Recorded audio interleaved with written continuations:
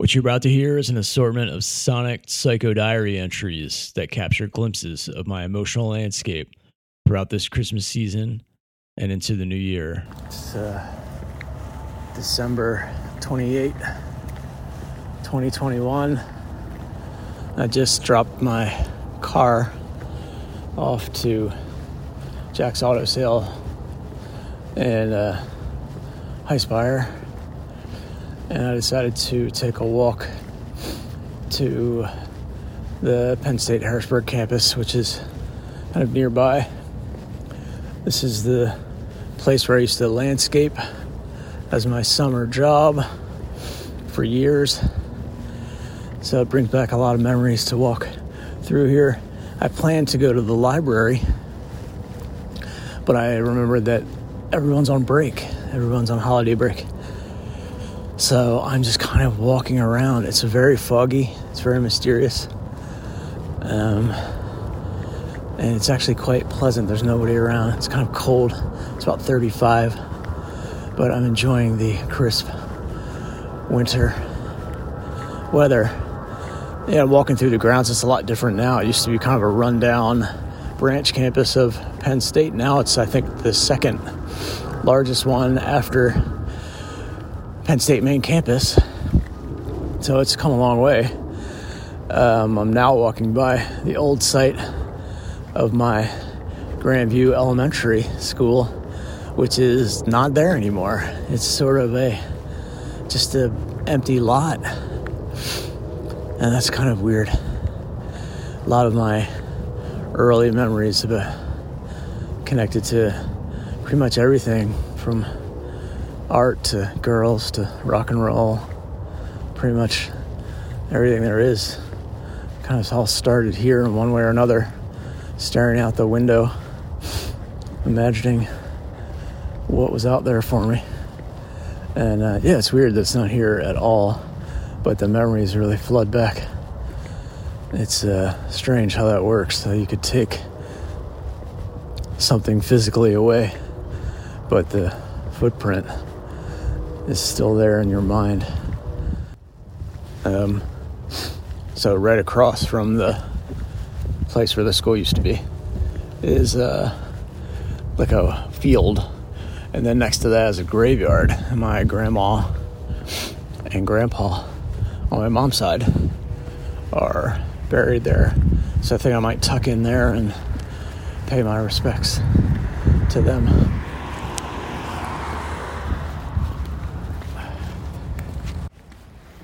Well, I wasn't able to find my grandma and grandpa's grave, which is kind of a bummer. I guess I should have been a little bit more organized about that. I could have definitely located it. So I was kind of winging it, thinking I'd see the name, but I couldn't. But anyway, there are my thoughts, and I made the effort. I'll have to go back and do it properly, leave a present or something. I'm walking down now Spring Street. Just walked by my old good buddy Jeff Still's house, and tons of memories there. We used to have parties when we were growing up in high school, and his mom would be there. She'd be sort of asleep way up in the attic. It was almost like an attic above the attic, and he'd always say, "Andy, you gotta go up and say hi to my mom." And I'd always be like, "Oh, really?" And so I'd have to go all the way up so many stairs and go up there, and she'd be in this dark room sort of smoking cigarettes, and it'd be kind of scary.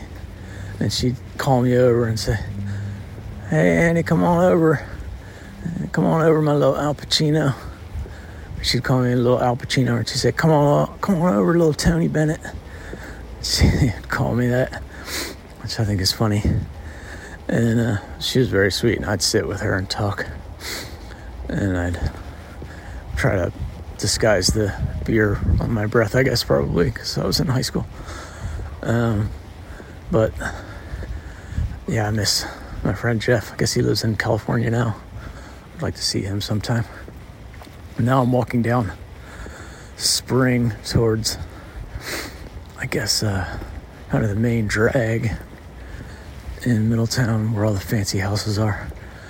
And I'm on my way to the Tattered Flag Brewery to have something to eat and warm up. I'm getting cold. And as you folks might remember, Tattered Flag Brewery was where I announced the Boyne Island project on the 40th anniversary of the accident at 3 Mile Island a few years ago. So I'm going to tuck in there and reflect on that and get something to eat. I'll check back with you in a second. Just got done at Tattered Flag. Just got super busy with some crazy thing in there. Wanted to get out of there before the COVID crunch. Now I'm walking by the old Elks Theater, which is the site of many teenage or even preteen movies that I went to, like Nightmare on Elm Street Part 1 and many other ones than that too. Early horror, great stuff. Got a lot of memories. It's just sitting here, defunct. I'm looking inside at the ticket booth and the popcorn machine. Nothing. It's kind of sad. Walking now past the old MCSO, which was the site of many important community meetings about TMI back in the day. Some really famous photographs of my dad and some other people were taken in here, and some heated meetings between TMI officials and local residents. Now I'm headed to the Middletown Public Library. Poke my head in there and see if I can find something out. I'm also walking by the cop station right now. I'm gonna act like I've never had anything to do with that place. But that's another story. All right, I'll check back in a little bit.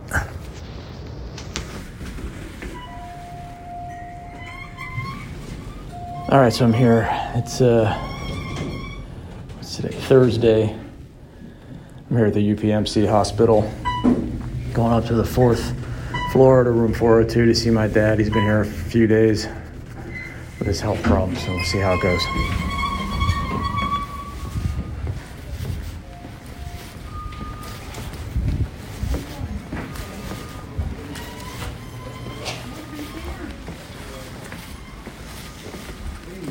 What's up? Not me. How's it going? That's steroids. This? Just one drip through, one bag through. They do that based on what the readings are getting out of my kidneys. PT was just here watching him walk. Yeah. I said to him, since he's been sick for so long, probably when he's done with this, they'll probably order some strength, some PT for when he goes home. All right. He's real tired today. So is it noisy at night here, or is it nice and quiet? It's fairly quiet. Not a lot of excitement.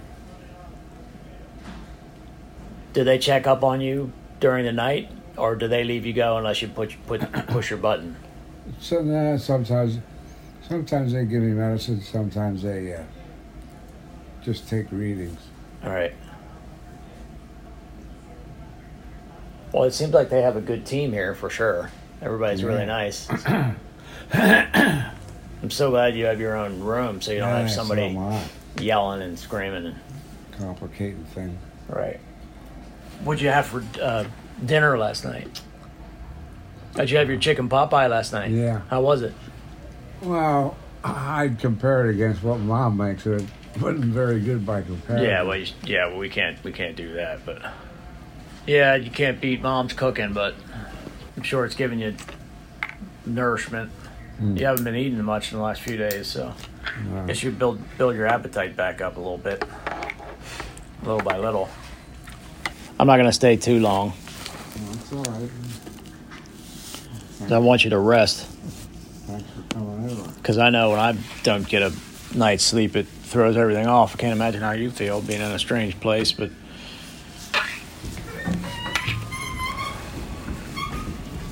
So I'm in the elevator, leaving now. That went okay. He didn't really sleep much last night, so he looks really groggy and kind of out of it. But it was good seeing him anyway, so... So it's New Year's Day 2022. I just got back from the hospital. Had a fairly good visit with my dad. We're watching the Penn State Arkansas game, and unfortunately it looked like Penn State was going to get beat. So that's kind of a bummer. I mean, I'm not super into watching football these days, but growing up, Penn State football was definitely something that my dad and I did together. We would watch it. Sometimes we'd go to games and go all the way to State College and do tailgating and all that stuff. And he's not super duper into sports, but I think it was just one thing that stuck with him was his affection for Penn State. I was glad I was there, but I was helping him go to the bathroom, and he basically just kind of collapsed in my arms. So I was really glad I was there, but geez, if I wouldn't have been there, it would have been bad. He kind of passed out or something like that. He kind of got a little overwhelmed by getting up and walking to go to the bathroom. But it's never good because it really makes me scared about him when he's there by himself if he would try to do that. So we have that alarm set on his bed where if he gets up at all, somebody comes right away. So it's comforting to know that there's something like that. So he's not going to be able to get away with just trying to go to the bathroom on his own. But it's just not a good thing to think about, that he's that shaky and unsteady through all this. So, but I just think overall it's just kind of overwhelming experience to be poked and prodded and and basically naked except for this little sheet of cloth that's over you, and people seeing your bare ass and your private parts kind of flapping all over the place. There's something quite literally emotionally naked about the whole thing. But I just like to make sure that he's comfortable when I'm there and set him up for being able to be there on his own when I'm not there and stuff. So anyway, not a great way to ring in the new year, but we're finding some stuff out, and I think he's where he needs to be right now. But it's just not easy to leave him there on his own. It doesn't feel good. Anyway, that's what's going on. The weather's just kind of foreboding and melancholy today. So it sort of fits the mood when you're kind of coming down after New Year's Eve and all that stuff.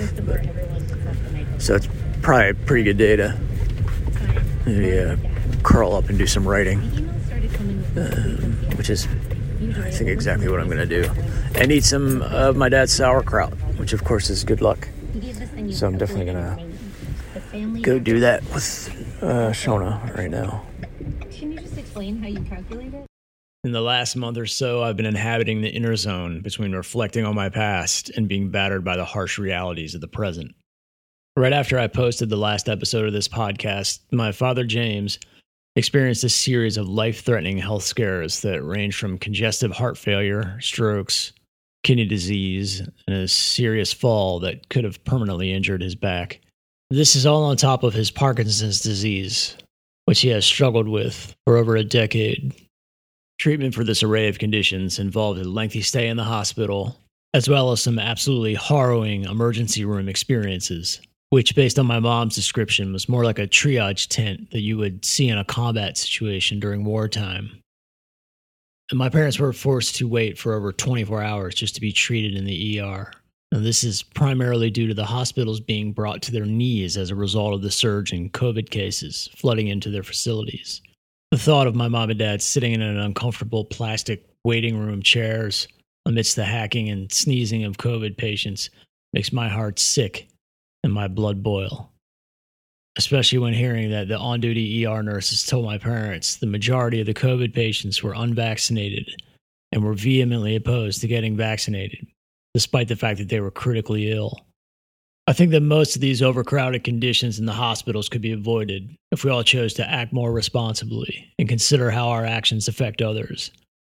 The way out of this crisis is to take care of each other and take advantage of the safe, effective, and free preventative measures that are widely available to us. But all things considered, my family has really turned these recent hardships in regards to my dad's health as a means to strengthen our bond.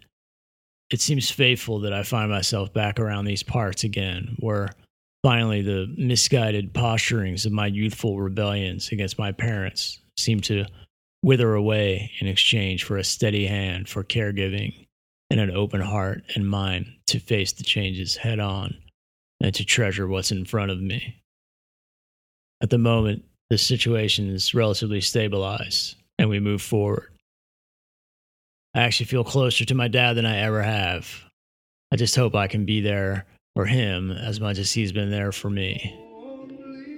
And in the end, there's only doo-wop.